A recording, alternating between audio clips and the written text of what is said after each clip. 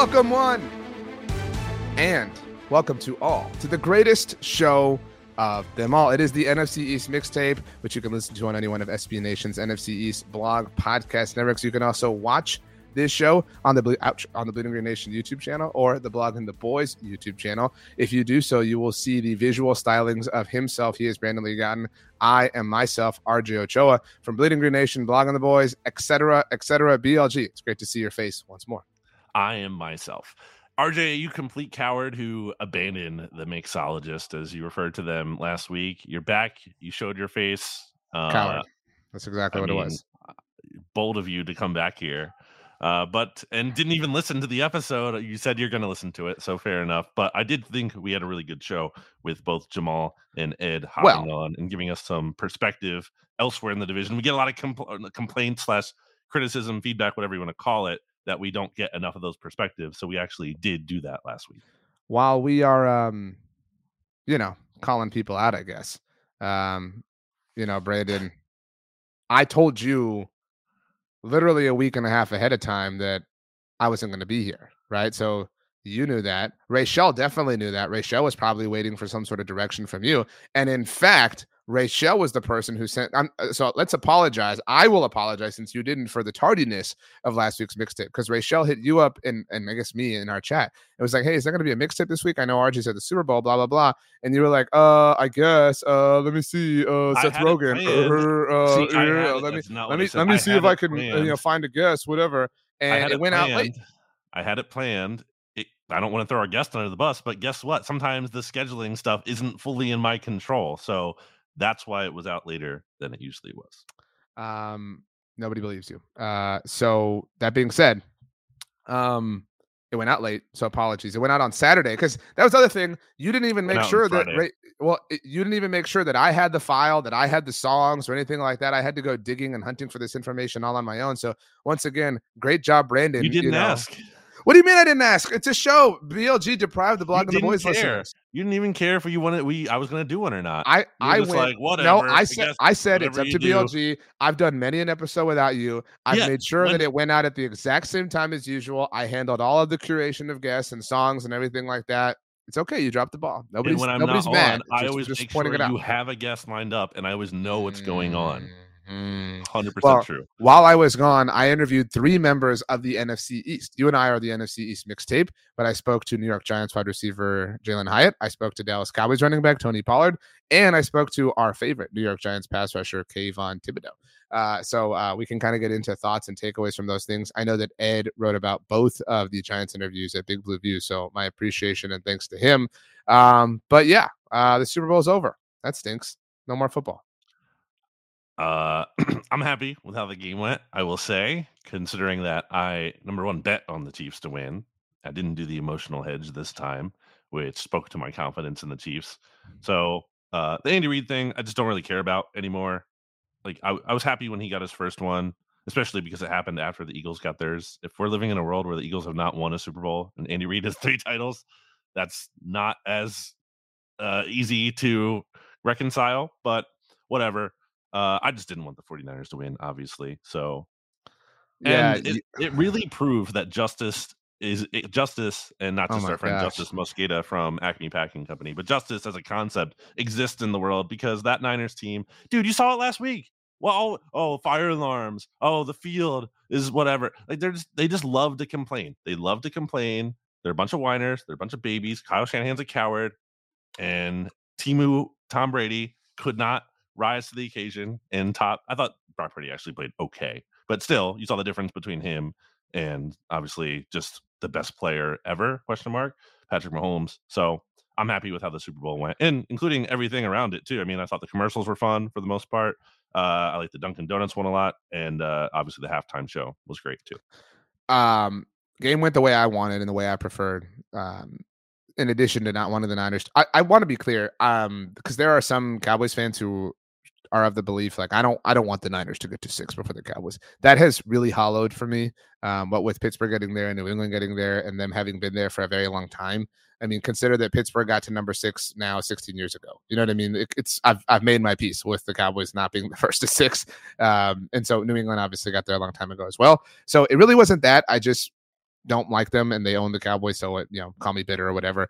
And I also people have this take a lot when it comes to certain teams or athletes or whatever. I'm just kind of at a place where I want to see the greatness that is the Chiefs. Amazing to kind of watch it unfold. Andy Reid is super likable. I find Mahomes to be likable. I didn't have a problem with any of the Kelsey or Taylor Swift stuff or whatever. So it was all good. It was kind of a boring game, I felt like, with a dramatic, intense fourth quarter, which was cool. So obviously, I think that left us feeling satisfied. Commercials didn't really do it for me, if I'm being totally honest with you, but Usher was incredible. It's just a sad thing when it's over. I love the Super Bowl and how epic and big and grand it is, and that it's this shared universal experience. And so it's hard to just let it go and let football season go with it. Every team is 0-0 again, right? Uh, so I do want to say this. I don't seem to hate the 49ers as much as you do, but we had Stats on my radio show on Tuesday, and we're getting his perspective, obviously, on where things are at. And poor Stats, he's not resting. Also, met Stats in person, which was super awesome. Definitely not as tall as you thought he was, and it was super great, obviously, to break bread with him and kind of discuss a few different things. But he referred to the Niners this way. I never have, but I think you'll agree with this. He said, because I asked him, if Pat Mahomes and the Chiefs are Michael Jordan and the Bulls, like who are the Niners in that Mm, analogy? Because I made the point. I think a lot of people have they're the Jazz, right? To the Chiefs is Bills or Bulls, excuse me. And he said, well, I think that they're a way less likable Phil Mickelson to Tiger Woods. That's what's mm. happening here. And Stats made the point. He said they're not a likable team. He said No. that they have their problems, and he said Kyle Shanahan can be kind of arrogant, but this is the thing I think you'll like. He said they've kind of acted like uncrowned champions, and I Yes. think the Eagles had some of that Wow. going on too. Literally my I whole issue with I last think year. I think the Eagles had some of that going on too, but the Niners have No. definitely had a lot of that going on, and What are that's you talking about? A lot of these Eagles players have won a Super Bowl ring, or at least some of them have. well, no, but they acted like that. They acted like they had the greatest Super Bowl loss ever, and there was like valor in that. So, but It's my not point true. is, there is something to being so good that you are in these moments year in and year out, but having nothing to show for it that is just so painful. And that's who the Niners are. I mean, the Eagles were there, obviously early on in Andy Reid's career, so, kind of familiar with that to some extent. I mean, you've been saying throughout the season, "Oh, the 49ers backed up their trash talk." And I They guess they did did. They along the did. hold They on, did. I'm not done. Along the way, but, when the lights were on the brightest, I mean, Debo Samuel was trash. That's his favorite word to use to describe James Bradberry, who actually was trash last year. But, I mean, didn't do anything. Obviously got hurt just like he did in the NFC Championship game last year. Dre Greenlaw is just acting like a fool and jumping around and being way too uncontained and got hurt doing that. So I don't know. It's just kind of like, well, yeah, maybe you kind of act in a certain way and maybe those results find you. So yeah, I definitely don't feel bad at all. I mean, I understand the feeling. I feel bad for Stats just because of how exhausting it is to then have to talk about that and relive that. But for this 49ers team that basically acted like, well, if Brock Purdy just doesn't get hurt, we beat the Eagles definitely, and then we go to the Super Bowl and we win. We beat the Chiefs. You gotta let this go. You lost to them now twice in the Super Bowl, and the Chiefs this year, I think it's fair to say, were a worse version of the Chiefs last year. So no, your hypothesis is actually totally proven false, and you look foolish. I think you are way too obsessed with the Niners at this point in time, but I'm happy that they lost. The Dre Greenlaw thing is a bummer. Like, no matter how you slice it, like that was horrible to just watch. I felt so horrible for him. I know a lot of people did as well. I do think that Purdy played well. I mean, you're right. Like Debo kind of was a little absent. Obviously, got hurt. George Kittle was a little absent. Had the clutch fourth down catch, obviously, but I don't know how you can point the finger at Brock Purdy and feel, be like, oh, he's the reason, blah, blah, blah. I kind of feel like Kyle Shanahan is not catching enough heat. I wrote about this Hmm. actually. I don't think that's true. I think Well, everyone's dumping on him. but it should be more. If if Tony Pollard came out and Okay, it said, comes "Oh, back to Mike we McCarthy. did," what do you mean it comes out back to Mike McCarthy? You just spent 5 minutes lamenting about how this was all about the Eagles. If Mike McCarthy, if Tony Pollard was like, "Oh, we didn't know the overtime rules or whatever," like whatever, Mike McCarthy would be banished from the universe. But for some reason, there are still people that are like, "Well, it's not that big of a deal that Kyle Shanahan didn't tell these players." What do you mean it's not that big of a deal? The Chiefs practiced it in training camp. Like there's a difference in What being do you prepared think and makes not the being prepared. difference if they did know? I mean, multiple things can See, be that's the true. question I feel like No, people no, can't no, answer no. though. Multiple things can be true. And to your point, probably nothing. But it can also be true that he clearly wasn't as prepared as he possibly could be. So, like, how do we know that he wasn't, necessarily equally unprepared in other capacities that did make a Yeah, right. difference? That's fair. I can kind of wonder about that. And I'm not saying it's like awesome or beneficial or cool that they didn't know, but I just do think I genuinely wonder like what would have been different. I mean, I think the bigger issue that people are should be focusing on is just the cowardice of it all. And Well, he did have the fourth down attempt, which was out of character. I know I was you and stats were. shocked. I I I know. could not bel I was like, I couldn't bel I was like, "Wow." At that moment, I thought the 49ers actually were gonna win because I'm like, "This is Kyle Shanahan actually playing to win, and good for him." And although, when he really should have done it again, like, I think you have to go for it there. I know the Chiefs can get a field goal and win if you don't get it, but it comes back to, again, I've talked about, like, the Michael Myers thing of Mahomes where you have to do literally everything you can to win, and I always criticize the Bills for what ultimately set up these new overtime rules for not going for two when what was it? Whatever, how many seconds? 13 seconds or 13 whatever was on the seconds. clock. Yeah.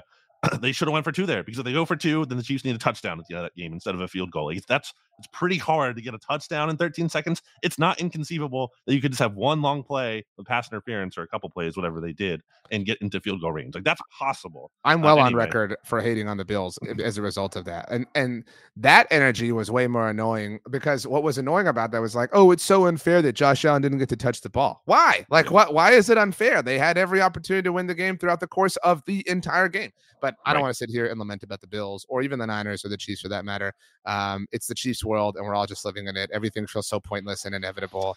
Doesn't Um, it feel like I was thinking because you were talking about the SB Nation NFL show. Sometimes I think it is like interesting to see how people who aren't as, diseased as we are talking about football all the time are looking at things. Just like my casual outsider perspective. Like I always refer to my dad follows football stuff and he watches the show. To shout out to my dad, but he also like doesn't what know up, it as Doug? in depth as a lot of people. And I always bring up like the Bryce Young example. He was like looking at Bryce Young when we were watching a Panthers game one time, and he was like, "That guy's the quarterback? Like, really? Like that guy was the number one overall pick." So sometimes I think it's funny. You have to imagine people who don't even follow the NFL closely were like, ask them before the season, who's going to win the Super Bowl? The Chiefs, right? They're like, yeah. And then after the season, they're like, oh, duh, I told you, like, not surprising at all. And then it's like, yeah, you're right. We overcomplicate things sometimes. And sure enough, the Chiefs won. And it's, man, like we're all talking about greatness and dynasty and everything. And I'm not trying to take any credit away from them, but isn't that kind of funny? Like the Chiefs weren't even that good this year. Their fans didn't even enjoy the team for a lot of the season. Like that wasn't like a fun team, a fun ride. It was like miserable a lot of the way. And then they turned it on in the playoffs. Even the playoffs, they weren't like, oh man, they're back in full force. Like they're kind of like just piecing it together. So it's really funny to me that like Chiefs didn't even play all that well relative to their standards, and they're still the best team in the league. To that overall point, they were actually for the first time really unlikable and really hateable after the Bills loss. With the whole like, oh, well, you can't take that play away because it was too cool. Like they just Hmm. had it was so they finally felt pretentious and like they were the villains, amid their overall kind of arc throughout this whole thing. But then they became likable again. And I don't know how like I felt like these whole playoffs, and I guess this gets us back to the division. This didn't necessarily happen to the Eagles, unless you define their boogeyman to be hubris. But it was all about like the person who owns you, like continued to own you, like throughout the course of these playoffs. And so for the Cowboys, as an example, it was the Packers, right? Like they've owned you. Like obviously the Niners have owned them as well. They have multiple owners at this point in time. But so and for the Bills, it was like okay, and we talked about it for the Cowboys though, like how if it couldn't happen now, what else has to happen? Like When you had right. everything working for you, and I felt like that happened throughout the AFC playoffs. Like for Buffalo, is you're at home, you're catching the Chiefs, the weakest version of themselves. You got Josh Allen, blah blah blah blah blah. You had the fumble through the end zone, blah, and it didn't happen. So it's like what else has to happen? In Baltimore, you have the MVP. You have Hmm. this amazing team. You're one of literally the best teams ever by DVOA. It's the first AFC championship game in Baltimore ever. Like, and again, the Chiefs are really down. So if it can't happen now, what else has to happen? And for the Niners, same sort of thing. Like there's all this conversation, like, oh, they're gonna load up because Brock Purdy's on his rookie deal. What more do they need? Like they need another superstar skill position player. They need another, amazing, defensive game record. And then they're gonna what catch the Chiefs in an even weaker year for Patrick Mahomes. Like it's just the inevitability of it is so maddening, I think, for so Hmm. many teams. Yeah, and it also measures like again Purdy was fine, but when that's the quarterback thing. It's like you might have in a vacuum like a nice quarterback in theory, but when you're measuring it up to Mahomes, like that's the standard to win a championship. Like you have to be able to beat that guy, and obviously it's very tough for a team to find someone better than that or even anywhere as close as good as that. But man, like that's ultimately what you're going up against. So like, you know what I mean? Oh wait, you're muted, or at least yeah, It you're is. muted. I just said it's a tough seat, so my bad. Oh, but I mean, you know what I mean? It's just I was trying to get at this with Ed when I was talking to him last week. You know, you have people like talking themselves into Daniel Jones. And I think less so still, but at one point in time, you're like, really? But I'm like that guy's gonna beat Patrick Mahomes. Really? This is what you're talking yourself into? So I don't know. Just something to think about that you're always chasing that standard. It is yard day around here, so the dogs are pretty upset about that. But okay, let's get to the NFC East. Let's talk about the Dallas Cowboys. I haven't listened. Did you talk about the Cowboys first last week? People We will didn't tell really me talk if they about were the lying. Cowboys or Eagles so much Wow, because wow, I wanted to wow, save that when you were here. wow, wow. If only we did And this show on a weekly basis. And the like, the interviews were, like, up to an hour itself, so the whole podcast would have been almost 2 hours or approaching that if I Wait, I did didn't even that know as this. well. You guys put the interviews on here? What do you Oh, mean? the Ed. I thought you meant the Giants interviews. We should have done No, that. Oh man, NFC East we really dropped the interviews. ball there. Wow. Okay, the Dallas Cowboys, since we last spoke, officially saw Dan Quinn leave. Although that's kind of old news at this point in time, but still, Well, how do these you feel about it? I feel great. I've been out on Dan Quinn for a long time. I mean, and people have heard me say this Mm. for a very, very long time, yourself included. So I'm very happy that Dan Quinn is out. I'm extraordinarily happy that Dan Quinn is the head coach of a team within the division. And we also, since we last spoke, Kellen Moore is now the offensive. Oh no, that had happened, I think, or that was rumored to be It's happening. official now. Yeah. I think So we had talked about that before, there's a but it's big now been confirmed. incestual nature to the NFC East right now with how all this stuff is kind of happening. But so I have zero worries or concerns with Dan Quinn leaving. Certainly zero worries or concerns with him joining the Commanders. And it felt like he was their like last option. No offense to Dan, but we were live or we were recording when Ben Johnson removed himself from consideration. So yeah, I mean, it felt like everybody was like, I guess we'll take Dan Quinn, and he was like, I guess I'll take the Commanders. Like it just felt, like a settlement for everybody involved. And this was such a long and exhausting experience for the Cowboys to find a new defensive coordinator, and I roll my eyes because it I was was gonna say, you actually, like, did rub your eyes there. it no, it wasn't me being tired. It was me being annoyed because I don't know how closely you monitored it because it was the Super Bowl and stuff, but so they had been connected to immediately Ron Rivera, which made me just want to It's go very back. funny considering your harsh, I know. stance against him with the Eagles. I've never seen Interstellar, but you know that clip that people share all the time of like, like going back in time and telling myself not to be a fan of this team. Like it made me want to do that with like the Cowboys. Like, what did I do to deserve this? And then they improved that by searching after Mike Zimmer or going after Mike Zimmer or courting him, whatever. And I have a unique take on this relative to most Mm. Cowboys fans, so we'll get there. But just from a timeline perspective, for anyone who's not aware, they were then connected to a handful of other people, but those were kind of the top two for a while. Last Thursday, they reportedly zeroed in on Mike Zimmer. This news broke during NFL honors, the same NFL honors in which the Cowboys would get skunked in terms of major awards. But they had the attention of the world because they were set to be hiring Mike Zimmer. But that was quickly refuted with nothing official has happened. And then on Mm. Friday morning, Rex Ryan was reportedly, or that had happened earlier in the week. I'm sorry, but either way, I'm getting my days mixed up. But when the Rex thing happened, that was the moment I felt like the most defeated I've ever felt as a Cowboys fan in recent memory because it was just. But anyway, so over the weekend, nothing happened. Although Rex did speak on Sunday NFL Countdown about his interest in the job and why he had gone after it and how he had called Mike McCarthy and blah blah blah.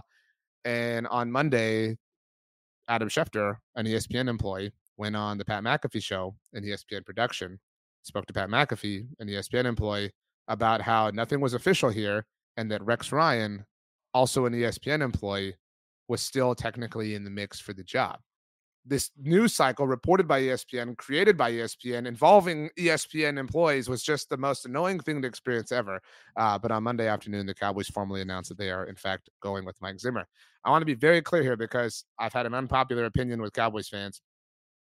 I'm okay with the hire. I'm fine with the hire in terms of who Mike Zimmer is. There's a lot of people who understand the schematic principles of football more than I do, who are very excited. And some Eagles fans, I saw Benjamin Solak was super pumped about this as an example. Mm, But the process of how we got here is so stupid mm, and so ridiculous. You cannot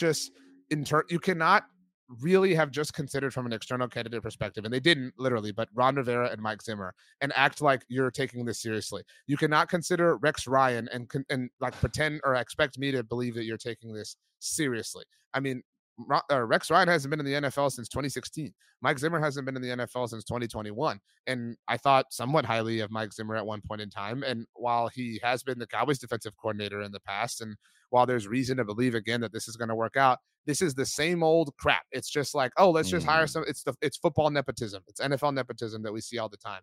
And people love to ask things like, "Oh, well, if you're so mad, then who would you have preferred?" And I'm not advocating for this person, and you would know that certainly. But how do you not have a conversation with, say, Brandon Staley? Like, how do you not have a Mm. conversation with anyone and just Wow. let yourself? Well, look, Brandon Staley's a young coach. He's obviously a failed head coach, but like he's a really bright defensive mind. Like, how do you expect us to believe you're exhausting all resources and looking under every rock if you're not even considering talking to people of a different generation or of a different lineage or of a different tree or whatever the case may be? And if you ultimately do all those things and you come to the conclusion that you want to hire Mike Zimmer, so be it. I can make my peace with that. But that they didn't do that just kind of speaks to, well, what's the like quickest and easiest way to ultimately do this? And the way it unfolded in how it bordered the Super Bowl weekend made it really look like they were just garnering for attention and doing whatever they could to take a piece of Super Bowl weekend and make it No. about the Cowboys. So I know I sound like an old man relative to a lot of people. And my last take on this, and I know I've gone long and I'm sorry about that, but it was a month ago when everybody like hated this team. Every Cowboys fan and was like, I'm never gonna trust them again. And now my mentions are filled with like, dude, this could really work out. You're just being harsh. You're just being like, what happened over the last month to where you suddenly are now willing to give them the benefit of the doubt in terms of who they've considered here for this position? So the net result is okay, but the process was incredibly flawed That's some incredibly fast grief process happening. The from steps of them, grief, not me. You're saying yeah, going okay. on when you get back to that point. I mean, let's be real, everyone gets back to that point. At some point in the offseason, typically, it might take longer for some than others. I'm sure by August you'll be feeling a little bit differently.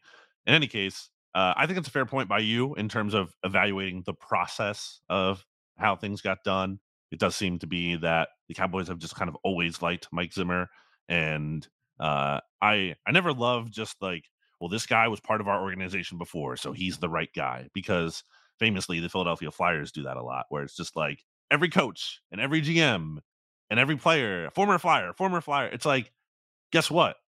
That's not. There's no way. Just like statistically, that's no way. All of the best candidates are just happen to be former Flyers. Like that does not make any sense. So yeah, I don't like that part of it. But I think this is a fine hire. I do think you might be selling Dan Quinn a little bit short, at least in terms of like he did a really good job as a defensive coordinator. Maybe down the stretch there were struggles, but I mean, when you look at the whole resume, when you look at like statistically how his defenses performed and relative to the difficulty of the schedule and the resources, the cap resources, I broke all that down, and he did a good job.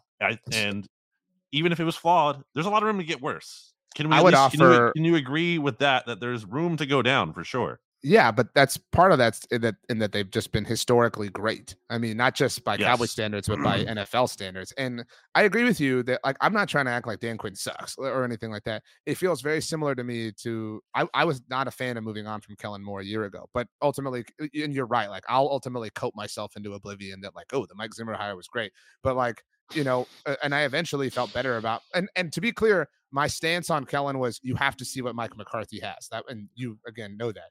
But Yeah. it he had an incredible amount of success with the Cowboys, but it was just time. It was just time to move on. You couldn't Mm. keep doing it, and I think it's a similar sort of thing with Dan Quinn.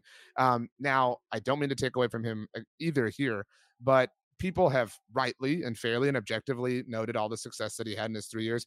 It is important to note that that not only coincided with the arrival of Micah Parsons, but also with a significant investment from a draft standpoint. The Cowboys have significantly invested way more on the defensive side of the ball during Dan Quinn's era than they have the offensive. So, I mean, again, not to take away or say he was elevated or carried by anybody, but it was not just the brilliance of Dan Quinn, is all I'm saying. That's a fair point. At the same time, I think those players got better under him, and he deserves some level of credit for like developing those players, especially guys who weren't just like Micah Parsons, a first round pick, but like Deron Bland. Like getting that kind of production out of and like Stephon Gilmore, and obviously a player successful in the past, but aging and whatnot, kind of getting the best out of certain players. That's ultimately what good coaching boils down to. So yeah, I'm not here to say Dan Quinn is perfect and the Cowboys are totally screwed, but again, my point is that I think there's a lot of room to go down, and we've talked about that before, and I guess maybe give him some credit for staving that off because it seemed like they were just going to fall off at some point and they never really did. I think Mike Zimmer, though, ultimately kind of gives you a level of it's kind of like what I talked about with the Eagles level of competency. You're looking for because I don't think where the Cowboys are in terms of we need to go all in, as Jerry Jones is saying, or we're trying to win now. Mike McCarthy's on the hot seat. You're not going to turn over your defense to like a first time play caller. I don't think that really makes sense. So I do think going with someone experienced is a good idea. And I think Zimmer has enough of a background there where you feel comfortable with that. You also, in the best case scenario, don't have to worry probably about losing him to a head coaching job. That's kind of like a market inefficiency here. I That's how I feel about Vic Fangio, pretty much in Philly. Obviously, the Chiefs have that going very well for them in Spags, and I would like for that to stop. I would like for a team to hire Steve Spagnuolo because please get him out of Kansas City. Obviously, Mahomes is still going to be the straw that stirs the drink there, but he is certainly contributing a lot as well. So, yeah, I don't think it's an A plus hire for the Cowboys, but given the circumstance and also the timing, because this Dan Quinn hire happened like relatively later. It was literally the last coaching hire in the cycle, so you don't necessarily have like the whole spectrum of candidates available to you. I think it's pretty. If I had to give it a grade, I guess I'd give it like a B plus. My last thing that I would add here, and a big reason that I am in favor or was in favor, have been in favor of moving on from Dan Quinn, is it's undeniable that he not only has a lack of success, but he really fails spectacularly against Kyle Shanahan and Kyle's coaching tree. We've seen that, over and over and over again in the 3 year stretch, obviously twice in the playoffs. Um, Not an overwhelming sample size, but one of the more successful defensive minds against that tree is Mike Zimmer. And so it stands to reason that if you're the Cowboys, you're going to have to go through that at some point in time. And Steve Spagnuolo can maybe help you out, or in some capacity. But it makes sense to say, okay, this thing owns us. Let's move on from the dude who sucks at it, and let's find somebody who is relatively successful. That's a really 30,000 foot way of looking at it. But I'm fine, but I'm also, again, the process really irked me, and that's my only real gripe with it. But should we move on to the Eagles now?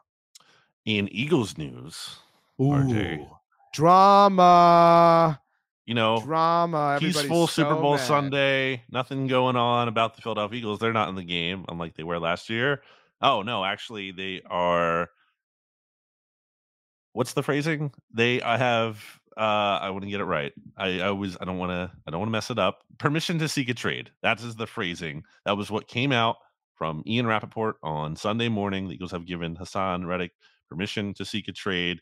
And now, literally right before we were starting this podcast, so unlike true NFC East mixtape fashion, where usually the news happens right after we're done recording, our friend Jordan Schultz reports that he spoke to Hassan Reddick, who tells him that he actually never requested a trade. He wants to stay in Philly. Quote, I would like to get an extension done here at home. At no point did I ever tell the organization I want to be traded. This is home for me. I was born and raised here. Two of the most fun years playing football in my life came here. I've cherished being an Eagle. And then Hassan Reddick himself actually tweeted, he already quote tweeted that and kind of, even further confirmed it if you didn't believe it already somehow. So, I don't love this because Hassan Reddick is ostensibly one of the Eagles' best players, and they don't really have a backup plan behind him if he's not here next season. So I don't love the idea, certainly, of just giving him away. And I don't think that's what the Eagles are doing. I think what this is Hassan Reddick and the Eagles were probably or have been talking terms about an extension. For context, he's going in to the last year of his deal this year. So that's a natural thing to be talking about. And my guess is that the two sides are far apart. And that's understandable. Hassan Reddick should value himself very highly because the only players who have more sacks than him since 2020 are Miles Garrett, um, uh, You could TJ do Watt, this. and Trey Hendrickson. And is there another? It's either 4 or 5. But in any case, Is elite Micah? production. I'm legitimately asking. No, because Micah came in Oh, 2021. you're right. That So 2020 season. Right. Okay. and Hassan Reddick started to take off in 2020. And but that's a big sample size now. That's what? That's 4 seasons. So it's like it's a pretty big deal. And there's a lot of things that Hassan Reddick checks at the boxes on in terms of doesn't miss games, not an issue culture wise at all. I think he's actually like a nice guy to have in the locker room. I think there's some criticism of him like not being the best run defender, and maybe there's times where he might freelance a little bit, but like he gets TFLs too. That's part of his game. So, and he actually was really good in run defense against the Dolphins, which is one of the Eagles' best games of last season. So, like, I don't love the idea that you're moving on from him, especially this doesn't make sense like time frame wise. It's not like the Eagles are retooling or rebuilding or taking a step back. Nick Sirianni's on the hot seat. He has to win. This team, the Eagles believe this team can win. And that's why they made the changes they did. They didn't burn it down to the ground. They said, we can still win. We just have to bring in stronger coordinators. So I just don't really love the idea of getting rid of him. It would have to be, to me, like a really strong offer to move on. I think it's at least a second, probably plus more. It's just again, you don't have much behind him. It's the most valuable position on defense, at least cap space wise, at least resource wise. So, and I'm sure you would love Hassan Reddick to not be on the Eagles next year. Am I wrong in saying that? I love is strong, but I would definitely prefer it. Um, my to be very clear, my own individual perception of Hassan Reddick is probably muddied because the way you specifically speak about him has led me to believe that he's overrated because I'm just like, there's no way he's as good as BLG notes. He's an incredible football player, but you go a little bit over the top sometimes. And some of it's your pushing of an agenda that he was better than Micah Parsons and picking him on your Not say all that. NFC East team. You said that you picked him with Jimmy on BGN Radio. You said It that he was was so better than Micah thoughtless, and Parsons. also it wasn't that crazy because the production is incredibly high. It's It not was like crazy, and it remains unthinkable. crazy. So, again, I'm just explaining my own viewpoint of him and how it's been clouded by That your was such ridiculousness. it's just a one-off comment, like thoughtless comment that I wasn't Anyway, even putting any thought um, into. I do think this is the I really don't mean to, like, do the drama thing, but, like, I do think this is the beginning of a fascinating offseason for Howie Roseman. Can you keep everybody happy? However that happiness is defined by them. Like, Hassan is well, in line to ask for an extension. Like, and Yeah, because the likelihood is that he won't have the same production, right? The likelihood is that if he tries to have this conversation a year from now, he's coming from a less strong, point. You know what I'm saying? Like, so it makes sense for him to cash in however this is probably the last big extension he's going to get throughout his NFL career. So it makes sense to use what leverage he has. And that's a difficult thing to massage if you're Howie Roseman. And I don't know. I know this was fake, but I know there was like weird Twitter rumors about AJ Brown asking for a trade. I saw he was asked about this by Kay Adams, and it was just that seemed really silly. I did agree, by the way. I know this is there a weren't any tangent. trade rumors. There was I nothing. know. There was never an actual rumor anywhere. I agreed with AJ that if he shoved Nick Sirianni during the Super Bowl, That wasn't him. Apparently, I don't know. oh well, if it There was or wasn't, I So agree with the AJ like idea. deleted all of his social media, and it seems to me that like a fan took over that account or something. Like got the handle. Gotcha. And also, I don't know if that's. I mean, I could be wrong. Maybe it was him, but Darius Slay said something during the game that he texted AJ or whatever, and AJ said it wasn't him, or I don't know. So Even I don't know even if what's he going didn't on tweet there. that, if it was AJ Brown or CeeDee Lamb because of who he plays for, or Devontae Adams, or I mean, pick a player. For some, like the fact that Travis Kelsey shoved Andy Reid and it was just kind of like whatever. It's a little funny, but I do think the Hassan thing, it might be worth legitimately exploring the trade because it does feel like a get out a year too early as opposed to a year too late sort Mhm. of thing. I recognize the need for production now because it's a hot seat starter situation for Nick Sirianni, but does Howie care about that? I mean, you know what I mean? Like if it's in the best interest of maximizing the long term, stability of the Eagles, I think you have to if you get a second round draft pick for him, I think you have to maybe do it. It has to be second plus. I mean, it has to be an offer. I think that just makes you go, "Oh yeah, that's great value. Of course, we have to do that." Because again, this is what you have behind Hassan Reddick right now. And let me assume, which isn't even a guarantee, but let me assume that Brandon Graham will be back. He's going to come back in his age 36 season. Good role player, but certainly not a guy that you're counting on to be, maybe even a top three defensive end for you, maybe the fourth guy. So then you have Josh Sweat, who had one sack and two TFLs in his last 8 games last year. He got better every season of his career up until last year when he started hot. And then he obviously had that huge sack at the end of the Cowboys game. But then after that, again, just one sack the rest of the whole season. So you worry about that. You worry about, and behind him, you have Nolan Smith, who didn't really get on the field a lot as a rookie. I Oh, still but am I was told he was gonna be amazing because he's a Georgia I'm Bulldog, and optimistic about his future, but I don't think he's ready right now. I don't think he's ready. You can just say, all right, now that's literally, especially the gap from him or Hassan Reddick to him. I think that's a huge gap. Even if Nolan Smith does turn out to be a really great player, that's still a lot to assume that's going to close the gap there. And then beyond that, it's not much of anything. Like Patrick Johnson, special teams guy. Just you don't have much behind Hassan Reddick. So if you get rid of him, you have to have a really, really good backup plan or a plan to pivot to something else.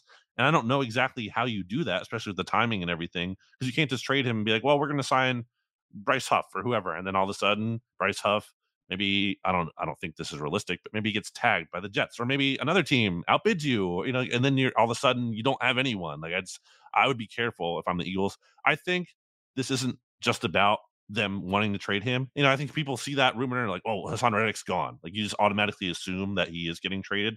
I don't think that's the case. I think that this is all part of the negotiating process. The Eagles have done this with other players before. They've given them publicly permission to seek a trade. I think in part because then that player talks to those teams and kind of, or at least the agent does, and they get a sense of what those teams might be offering for a new contract. Therefore, that agent can come back to the Eagles and saying, well, this team is offering us this much per year. So then the Eagles can kind of use that as, part of the tool in negotiating and leverage and whatnot. And then maybe they can end up ironing out a contract where Hassan Reddick can actually stay in Philly. So I think, again, it's clear to me right now that Hassan Reddick values himself way up here and the Eagles are kind of not as close. And then maybe there's a team that kind of comes in the middle there and maybe the Eagles go up to that and they keep him. At least that's what I'm hoping.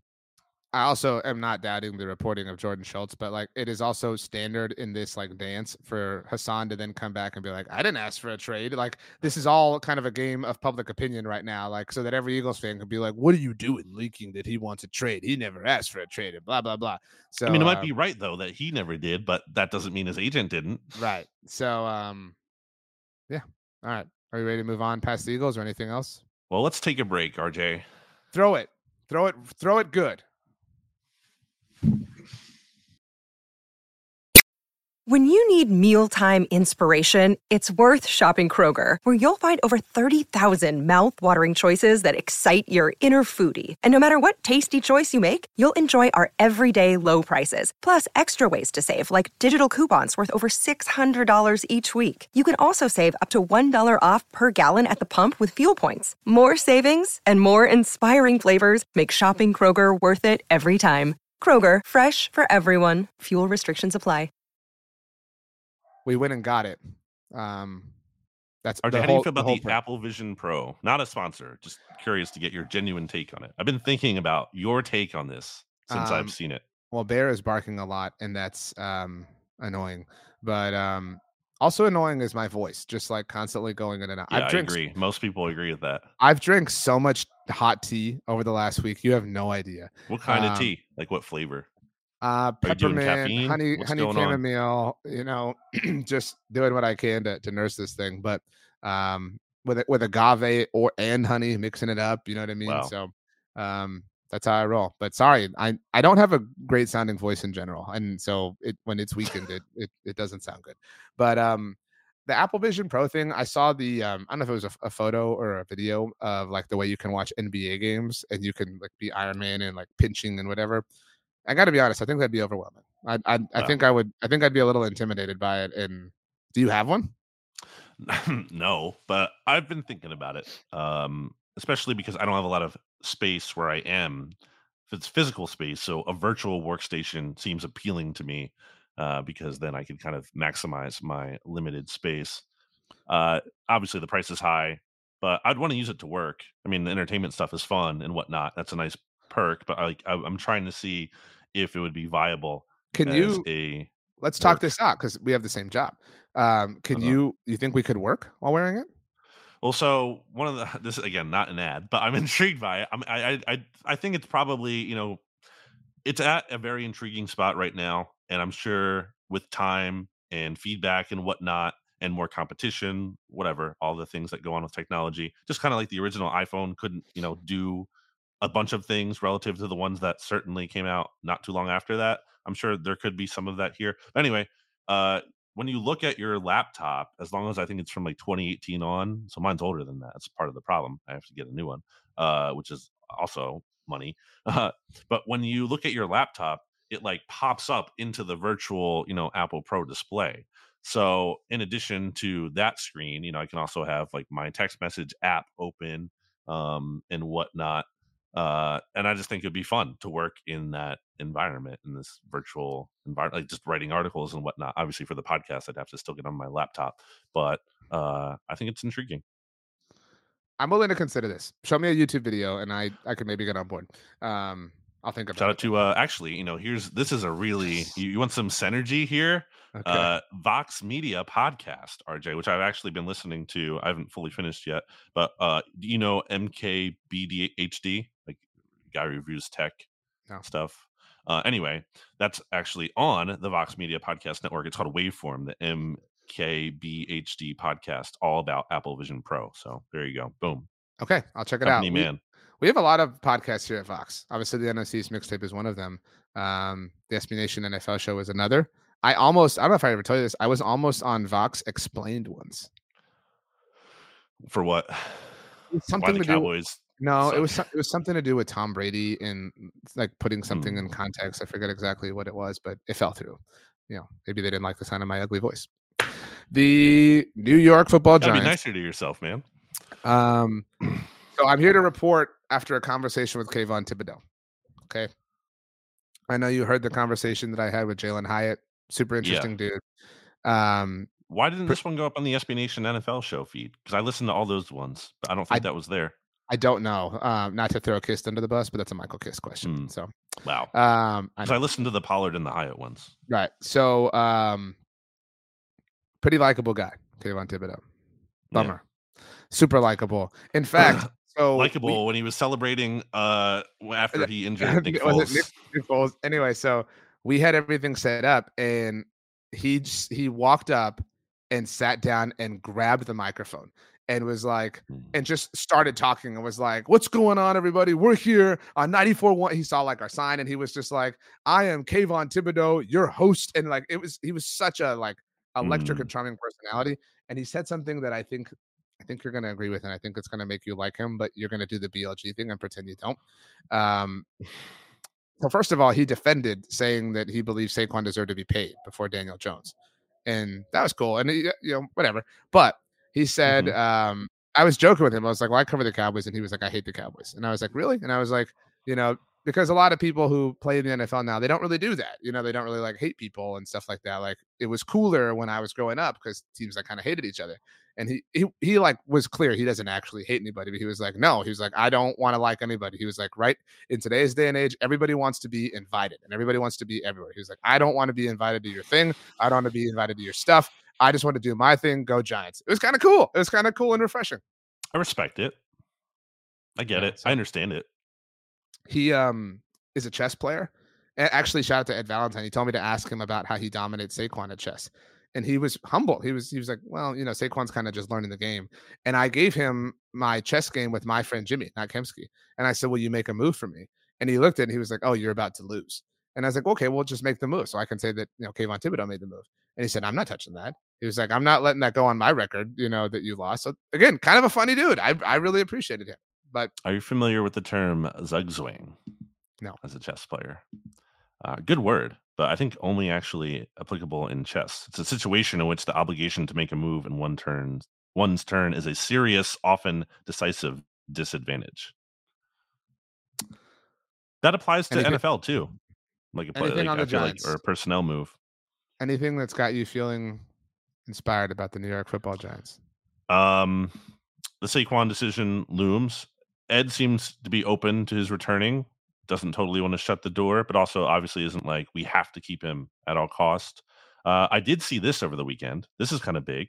Nothing firm, but you know how like Super Bowl morning they're talking about other teams like the Hassan Reddick Mhm. trade thing. The thing that came out with the Giants, like on that topic, was that quote keep an eye on Big Blue end quote to move up for a quarterback in the 2024 NFL draft. So maybe the Giants get We're too aggressive. we're too early to speculate exactly who, but it would have to be, I think, Jaden Daniels. There's no way that they can, get high enough for Drake May, I don't know if given. it's that big of a move up though. Hmm. I don't know. I think Penix could be in play for them. I think that's kind of like a range where I don't know if it's a move up to number, let's say where are they sitting? Where are they at? They're number 6, I believe so. right?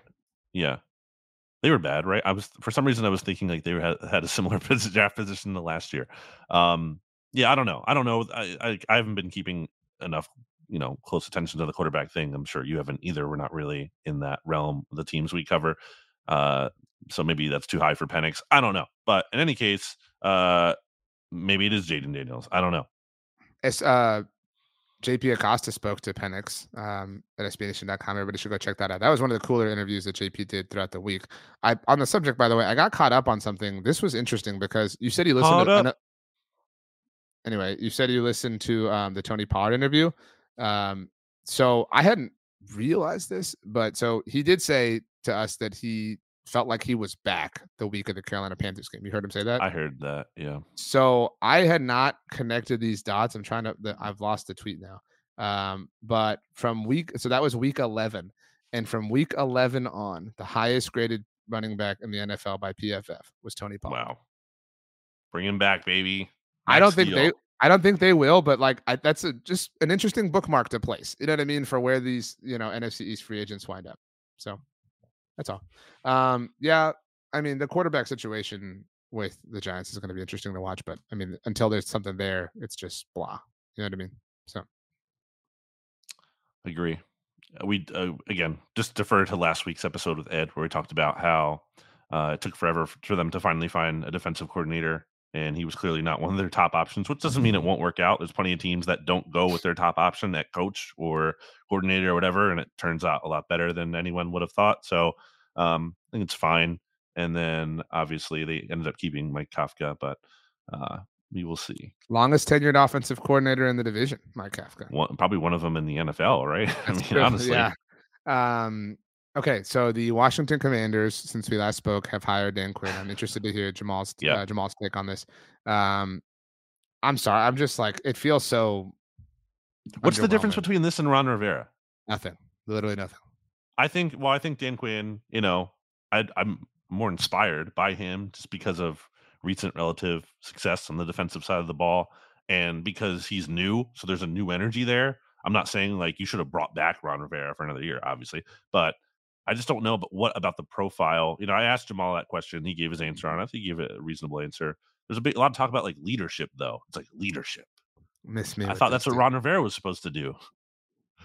I mean, okay, leader of men, and whatever. I mean, and I believe in that with Dan Quinn. Like to be very clear, I do think that players enjoy him and rally around him, et cetera, et cetera. But I mean, what advantage does he provide their team now? I think there's an argument to be made. The Commanders should have done what the Texans did with what's his name, the former Chiefs guy, the guy they hired. Are you talking about David Culley, the 1 year? Yeah, I think You're there's an saying we argument should to have be hired somebody to fire in a year? Yeah, arguably yes, and tried to make another run at Ben Johnson, Maybe, maybe who's that to say bridge they is didn't? burned. I mean, mean, I maybe, but I think I don't know. It just seems like I think Dan Quinn's not going to be that bad, though. I think Dan Quinn is good enough where he will bring a level of certain stability here. I don't know. I just don't get it. It seemed like they have a very promise. I still think they have a good GM, or they might have a good GM, so that'll help them a lot for sure. But I just don't really think this is exactly like the home run. We're pressing all the right buttons. Commanders are back in a big way than ever before. Totally fresh blood. We're going to get the quarterback too. And obviously, if they nail the quarterback pick, that's going to go a long way towards whether Dan Quinn is going to be successful or not. I mean, even beyond his control in a lot of ways. So what I'm about to But say I don't love the offensive coordinator hire either. What I'm about to say is going to be a real, as I define them to be, classic BLG take. So whether you take offense to that or not is up to you. But did you see? So he hired Joe Witt Jr. From the Cowboys to be his new defensive coordinator, and I don't blame Joe Witt at all. Like, go take the guaranteed contract and what Well, and they've longer. worked. That's like they're guys, right? Like they're boys. Yeah, They've been together for and again, like even if they weren't though, you're guaranteed what, like 2 to 3 years worth of job security in a new job, as opposed to you have no idea what this is going to look like a year from now with the Cowboys, and you Right. get a promotion, and again you get the the salary, whatever. So I don't blame him whatsoever. And besides the fact that he may just want to do the job, but he tried to take Lunda Wells, the Dallas Cowboys tight ends coach. The Cowboys blocked him, and he tried to take Al Harris, who is, people act like Al Harris is a Dan Quinn guy. Do we forget that Mike McCarthy coached Al Harris? Like, I don't know how this like was lost in the sands of time that he literally played for Mike McCarthy with the Green Bay Packers, but somehow along the way we've defined Al Harris to be a Dan Quinn guy. But so Dan Quinn tried to interview him and was blocked as well. And so where my BLG take comes in is, this seems really uncreative to me. Like, were you just gonna like take the guys, like take your staff with you like that? That's your brilliant plan. And I don't mean to, make it sound like Dan sucks or anything like that, but like that seems kind of. How often do you see this happen where a coach like this was blocked twice from the team he's leaving? It's a little. It feels like he has no original ideas, and I recognize that's exaggerating a bit. Well, I think the Kingsbury hire kind of speaks to that too. It's like, well, here's a guy who has been credited for being creative, when in actuality, I think, and I'm consistent about this. I didn't want the Eagles to hire Cliff Kingsbury. I thought that would be a really bad hire, because I think Cliff Kingsbury, and even Jamal agreed with me on this, that his track record very much is not exactly the reality of him. It's when has he ever had an NFL offense that you were like, oh crap, that's it? Exactly. Never. I mean, well, even in college, obviously they did some things that were Patrick Mahomes. I mean, you know what I mean? And a losing record with Patrick Mahomes. Think about that. Think about who Patrick Mahomes is. Yeah. So I just don't. But I do like. And I'm sorry. And he let Baker leave. You know what I mean? Like, and at the collegiate, even now, Baker's kind of reputation has been remolded. But like at the collegiate level, Baker was a god. You know what I mean? So like, you clearly misidentified that situation. I do wonder how this relates to the number 2 overall pick, potentially trading up. There was some buzz about that on Super Bowl morning as well, about the Commanders moving up from 2 to get Caleb Williams. Could it be, I mean, this is, we haven't seen this in a while, but could it be like an Eli Manning kind of situation where Caleb Williams, like, I'm not going to Chicago. I'm only going to play for Cliff Kingsbury and the Commanders. I would not count on that, certainly, but I don't know, possible. If you want that to happen, then maybe that's what the Commanders are doing there. I just don't think it's a very inspired hire. I do like, on the other hand, and this isn't just a bit because I've defended Brian Johnson, former Eagles offensive coordinator. The Commanders are bringing in Brian Johnson to be, I have not seen an official title, but it sounded like pass game coordinator, maybe quarterbacks coach too. I think that's a really good move, because maybe Brian Johnson isn't a great offensive coordinator. There's evidence to suggest that's certainly the case. But when you talk about some of the work he's done with quarterbacks, including Dak Prescott in college, you have Kyle Trask, who certainly went from like nothing to something, nothing to whatever, like second round pick, whatever he was, and potentially a starter down the road in Tampa Bay or wherever, who knows. And then Jalen Hurts, when he was Jalen Hurts' quarterbacks coach, Jalen Hurts played pretty well. So I do think that is a good hire for them, and I do think that Brian, again, still have to figure out the Cliff Kingsbury part of it all, but I do think Brian Johnson might be able to help that young quarterback out quite a bit. I'm out on the Commanders. I mean, I just need to be impressed is really where I'm at. And so they feel awkward, they feel wonky, but maybe it comes together. I'm interested at the very least. So right on. Anything else on the Commanders? Hey, by the way, yeah, there is actually. What's your point? Brandon? I was just going to say it was kind of a big game for the former NFC East pass rushers in the Super Bowl. Both Chase Young and Randy Gregory had a strong start. It was a big game for the big game. Yeah, but Chase Young very much faded after that. It was kind of funny. Well, I mean, no, but it was still incredibly unexpected. That's all I'm saying. Like, it was kind of like nobody expected their names to be said, is my point. Do you think most people know that there's actually a big game every year and it's not the Super Bowl? Is it the Puppy Bowl? Is that, are you going No, there's here? actually No. a game called like quote the big game, like all like capital T, capital B, capital G, the big game. It's actually the name given to the California Stanford football rivalry. Like that game is like has been historically Right. called Yeah. dating back to The band's on 1892. the field. The band's on the field. Yeah. But Yeah. like I just think that's funny. Like that's actually called the big game, or it's called big game, Well, whatever. what exactly does Michigan and Ohio State call it? Isn't it also the big game, or what is it? Well, they play in the big house in Michigan, but I don't know. I'm not as well versed in college football across the board, but I Oh, I'm just think sorry. it's It's just referred to as the game. the If you game. were, I feel like if like we were Michigan, like with as contrarian as we like to be, I feel like we would be like, we're not going to call it that because the thing is their thing. You know what I'm saying? Like to like, Game, call it game. yeah, exactly. Like to like emphasize the about something is an Ohio State thing. So why would Michigan sign up to do that? You know what I That's mean? actually a So pretty good point. I know. In any case, the other thing I wanted to get to is kind of a Commanders Giants overlap.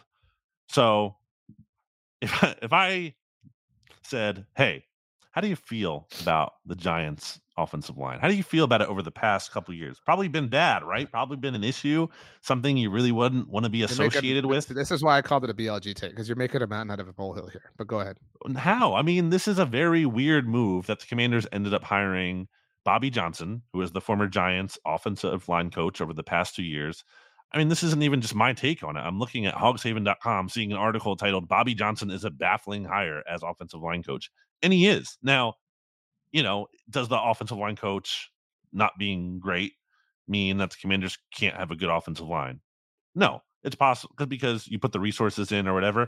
The problem with that though is the Giants did that. They have been putting resources into the offensive line, and Evan Neal's been a disaster. And maybe that's part of that's just because Evan Neal isn't good enough or whatever, and he's not going to thrive under any offensive line coach.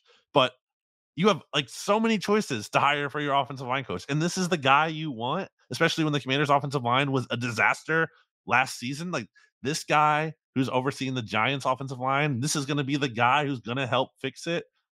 I just think that's very silly.